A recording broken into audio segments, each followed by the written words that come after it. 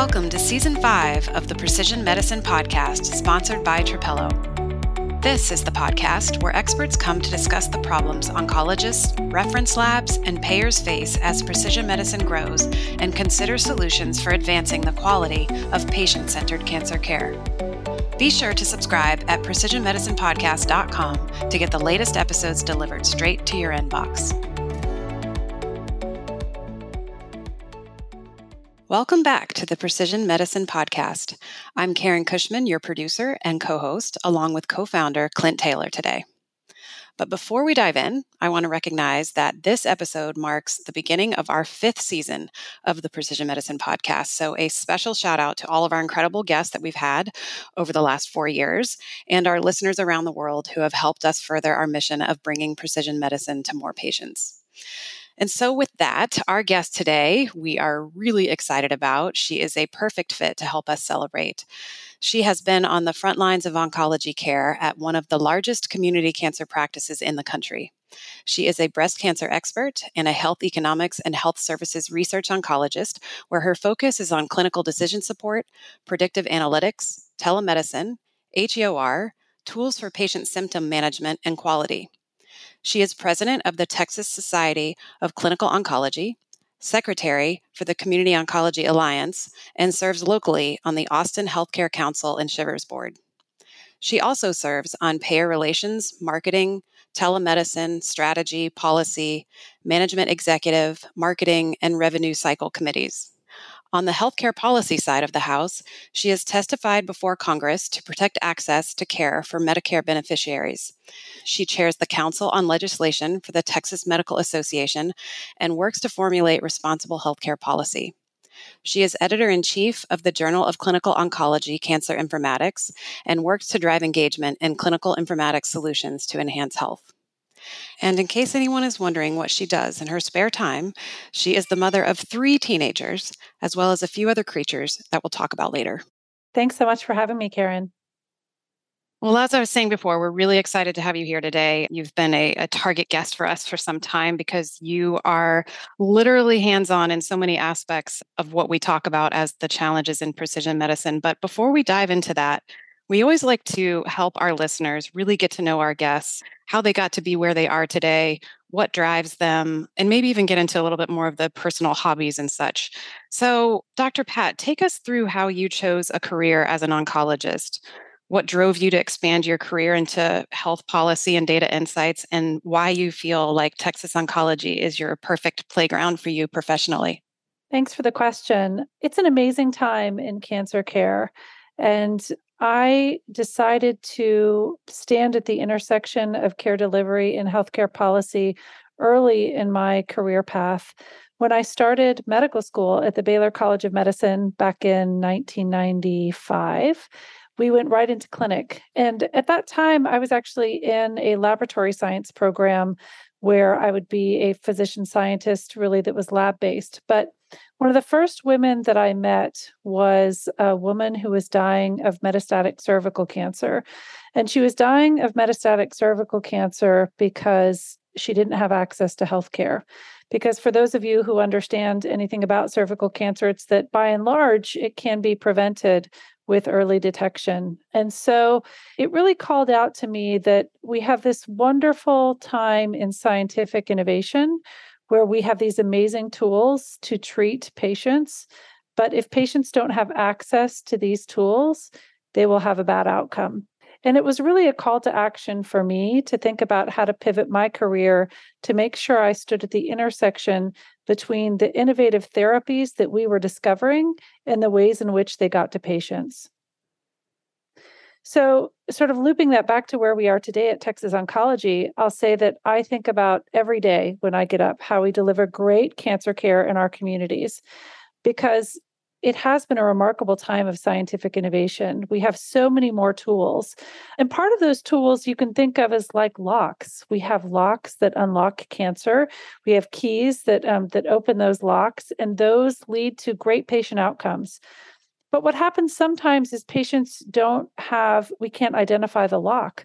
And so I think a lot of our work at Texas Oncology is to try to make sure that patients have all of the tools that they need to try to make sure we can unlock those keys to scientific discovery and give patients a great path of cancer care. And that's not only controlling cancer or curing cancer, but also allowing patients to live where they are so they can work at their jobs and sleep in bed with their spouses and pick up their kids from soccer practice and do all the things that allow them to live either cured or with a chronic disease. Yeah, Dr. Pat, that's really great. I love the illustration about giving patients these keys to locks. I mean, we know precision medicine is changing rapidly, and with that comes enormous complexity. And trying to apply that in clinical practice, I'm sure it can be tough just to keep everybody up to date. Everybody needs to know what are the keys and what are the locks. And as a result of that, to your point, a lot of patients aren't being tested, even according to some of the guideline recommendations. For a large community practice like Texas Oncology, you guys have, 200 plus locations across the state. What are some things that you're doing to address this? It's a great question. So I would say that all patients with advanced cancer should have some analysis to try to understand particular therapeutic targets. And let's go back to that lock and key analogy for a moment, if you will. Many cancers we know have these locks, and we have keys and therapeutic tools. And so, in the absence of understanding what molecular aberrations might be present in a tumor, we won't identify those locks. So it's our job to do that. So we've really worked hard as an organization to try to set up easy buttons for clinicians to assess for these therapeutic targets or to identify these locks, if you will. So we can then use the keys in scientific discovery really to give patients a better outcome. So some of the things that we've done, we've implemented clinical decision support systems to nudge providers to do genomic testing of cancers. And so some of that is through the use of the Trapelo tool for them to be able to have an easy button to assess tumors for possible therapeutic interventions. Another thing that we've done is try to set up a quality standard for patients with advanced cancer to have an assessment of potential therapeutic modalities that they might be sensitive to through the use of this testing. And so I think on the front end, in front of clinicians, we have a nudge that's present. And on the back end, we're tracking performance as a quality metric. So then we can give feedback to clinicians. I think when you ask patients who receive care in their communities, which in general I think is in the best interest of patients, they want to have access to the latest and greatest cancer care. We want to bring the most recent scientific discoveries to the patients we serve. And by implementing these two systems on the front end and the back end of nudges for assessment and assessment for quality control, I think it helps us achieve our objectives. That's good. We've had a lot of conversations, even at Trapelo, about helping oncologists in this process. And one of the questions that I hear is, look, you have one of the tools like clinical decision support really does help to know what to test and perhaps how to understand the results. How do you know when an oncologist isn't testing or perhaps should be considering a patient for testing? Have you guys addressed that? We have. So we are tracking all of our patients with advanced cancer that have therapies prescribed to understand if they have had assessment of the tumors to look for molecular aberrations that might drive therapy choices. So we are giving that feedback to our clinicians. We are assessing our patients more broadly, not only at the individual practice level, but also sort of aggregating our data to try to understand what testing people are doing, what kinds of opportunities it's identifying, so we can give feedback to clinicians. So over time, we can make sure that they get appropriate support to make the best clinical choices. That's great. Dr. Pat, what kind of impact so far are you seeing from this program for the practice and for patients with regards to things like biomarker adoption? So it's been a moving target. while we've used biomarkers in some cancers for over a decade, our use for all cancers has been relatively new. And we've seen that adoption continues to increase. We'd like for it to be 100%. It won't always be 100% for a number of reasons. Sometimes payers won't pay for somatic testing of tumors. Sometimes patients have challenges in getting the right tissue for testing, or there might even be a limited amount of tissue. But we've seen over time, especially in the last few years, regular testing of patients with advanced cancer has just skyrocketed, as it should. The Precision Medicine Podcast will continue right after this. With the explosion of new data and biomarkers in lung cancer today, how can healthcare professionals keep pace to know which genes will best inform treatment decisions? Trapelo knows. Trapelo is the first single technology platform used by oncologists, labs, and payers to resolve the complexities of precision medicine in real time. Trapelo knows which patients to test and when. It knows which tests are most appropriate, which labs are preferred, and which tests are most likely to be reimbursed. Visit trapelohealth.com to learn how you can give cancer patients the most appropriate, evidence-based options when time matters most. So, Dr. Pat, we recently produced a webinar and white paper together that centered around this concept of the battle royale that is taking place between oncologists and payers.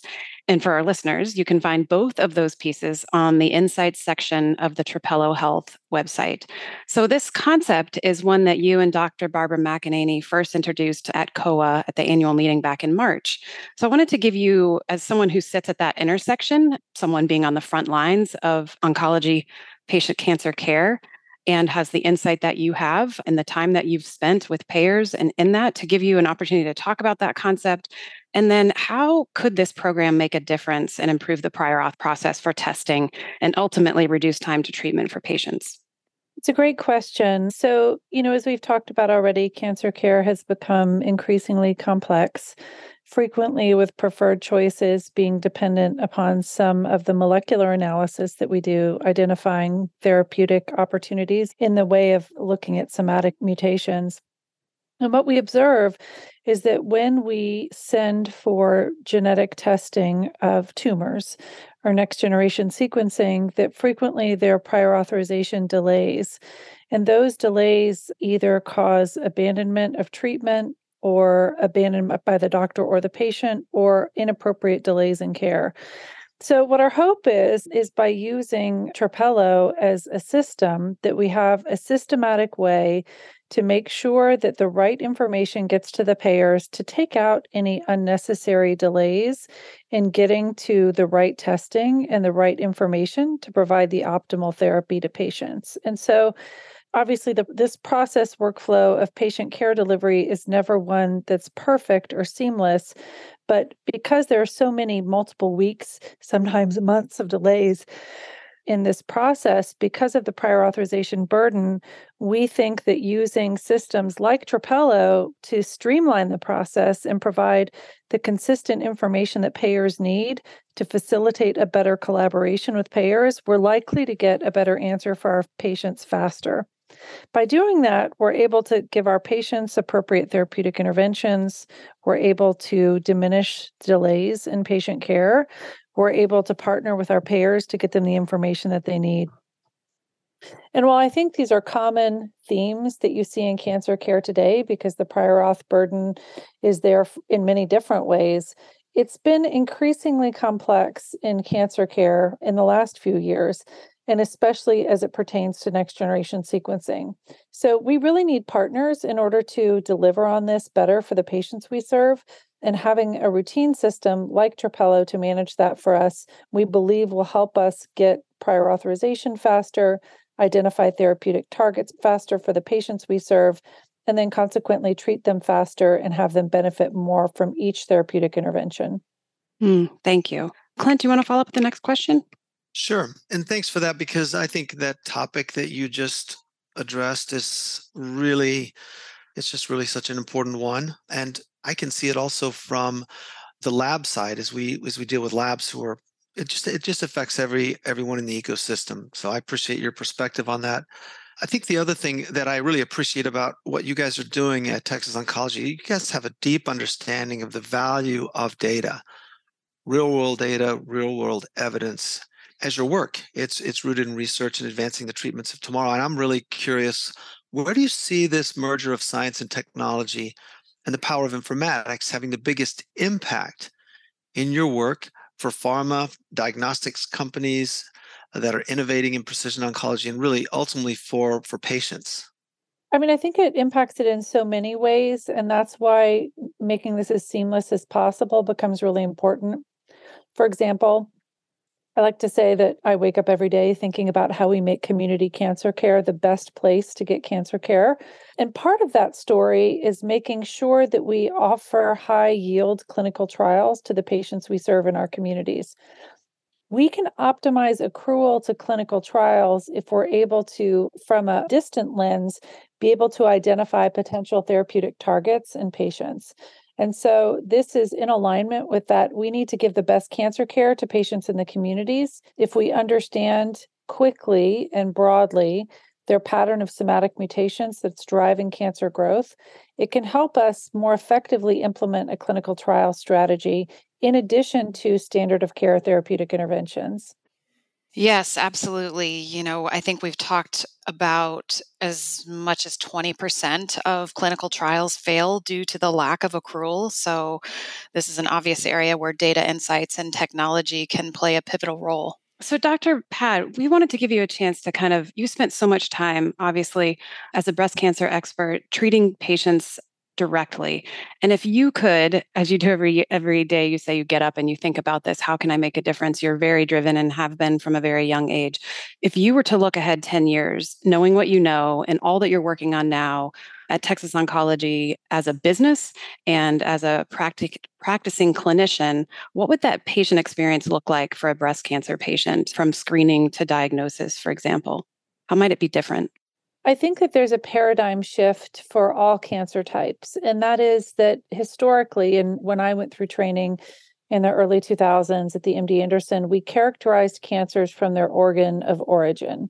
And I think that there's a paradigm shift really to understanding them from a molecular basis because it gives better insight into their behavior and possible therapeutic interventions. So I think there's a paradigm shift in how we think about cancer. And maybe we still call it a breast cancer or a colon cancer or a lung cancer, but we really characterize it by its molecular phenotype because that helps us more in thinking about how to optimize care for patients. And I think that it changes in the next 10 years because it will become standard of care. It really has become standard of care that patients with advanced cancer undergo molecular interrogation of their tumors to help understand some of these therapeutic opportunities.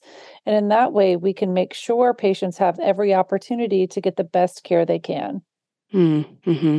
Well, and with that, let's just take it back to the community setting for a minute, where we know over 80% of cancer patients are treated. And stepping outside maybe of the precision medicine box for a moment and just looking at cancer equity and cancer disparities, you spend so much time talking about, yes, we're treating cancer patients, but we want to enable them to stay where they are. The moms going to the soccer games, sleeping in the same bed with their loved one at night. Where do you think we are struggling the most to realize this goal of kind of providing equal access to everyone, those cancer patients in the community especially? I think it's a different answer in different places, depending upon individual access issues. If I think broadly across the state of Texas regarding access, I can say that we have a large percentage of patients that are uninsured.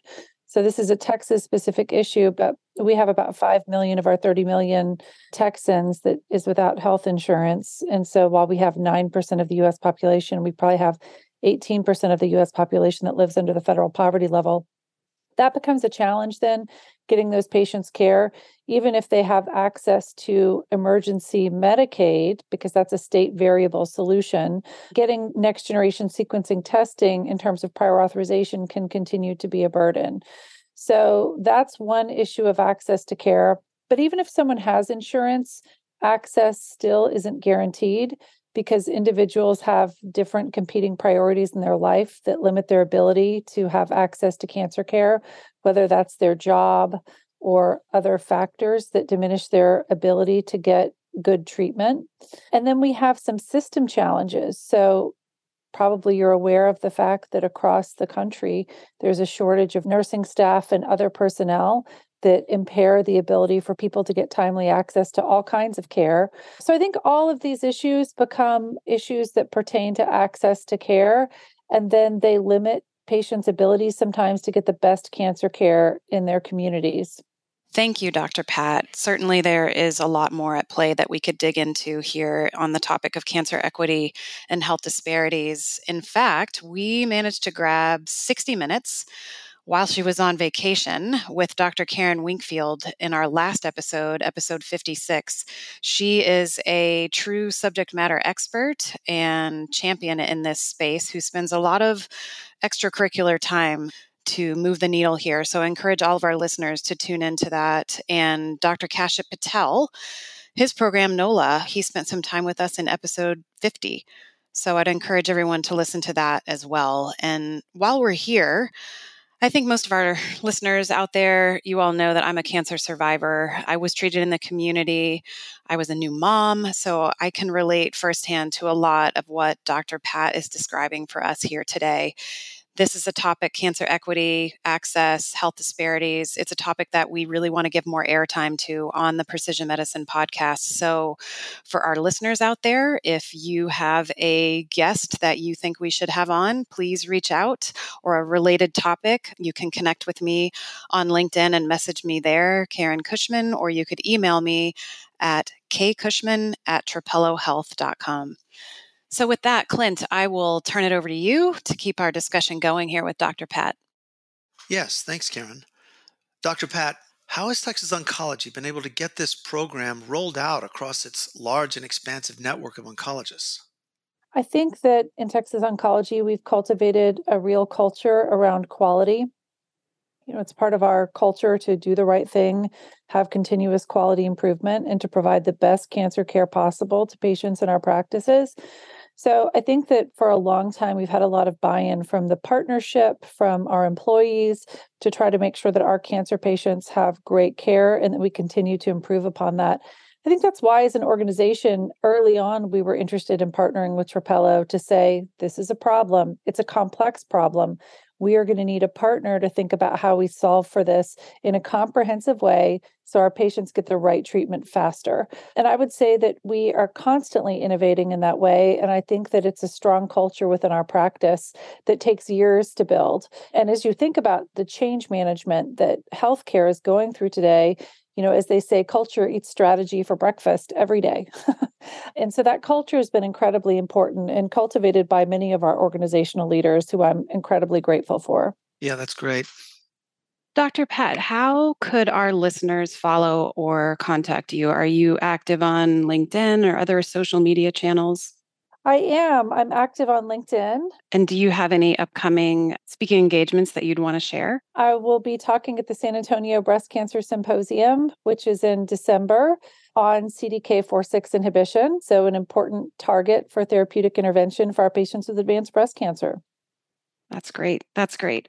So I'm going to get you out of here on one last question. We always like to dig into our guests' personal background a little bit. We've found that over the years, we have a lot of musical talent in our guests on the podcast. And so it was no surprise to kind of discover the creative household that you grew up in. And so I found an article, I think it was an ASCO Post article earlier this year, that talked about how you grew up in this household. Your dad was an engineer. You were around science. He'd wake you up in the middle of the night to watch a meteor shower through the telescope. And a lot of creativity because your mom always wanted to do projects. But on top of that, she had an enormous empathy and compassion for people, which makes perfect sense how you are where you are today. So now in your own household, you've got 3 teenagers, dogs, your husband is a pediatric cardiologist, you have a full life. And what I learned is one way that you all like to decompress together is through family projects. So I was curious if there was anything in the past year that you guys have worked on, or maybe that you have coming up over the holidays or next year that you're looking forward to that you might want to talk about. Sure. Thank you for that. We do have a full household. And I'll say, I think it actually is what makes me laser focused on patients getting care in their communities. And I think my patients see it, that I so value time with my family, and they know that I also want to protect that for them. But we do have active projects. There's always something going on. I have 3 teenagers. So during the pandemic, because my husband and I were both very busy. We both have leadership positions in our various organizations, and healthcare has been quite busy. We wanted to give our children something positive to look forward to. So on a whim, I ordered day-old chickens to my house, and the coop building ensued a few weeks later in my side yard. So the current project that we have underway is that my family is rearing chickens in my suburban backyard, which is a fun project for the kids that also gives us delicious breakfast every morning. That is awesome. That is awesome. Yeah, if you've never had fresh eggs like that, it's incredible. The color of the yolks right away gives it away. It's pretty amazing. So, well, Dr. Pat, we're over on time. We will let you go, but Dr. Deborah Pat, Executive Vice President at Texas Oncology, thank you so much for being with us on the Precision Medicine Podcast today. Thank you, Karen. You've been listening to the Precision Medicine Podcast, sponsored by Trapelo. Trapelo is the first clinical decision support tool to align the interests of oncologists, labs, and payers to give patients the best chance at beating cancer. To learn more, visit gettrapelo.com. To subscribe to the podcast or download transcripts of any episode, visit precisionmedicinepodcast.com. We invite you to join the conversation on social media. You can find us on Twitter at PMP by Trapelo or on LinkedIn at the Intervention Insights company page. If you know someone who would enjoy the Precision Medicine Podcast, please share it. They'll thank you, and so will we. We hope you'll tune in for the next episode.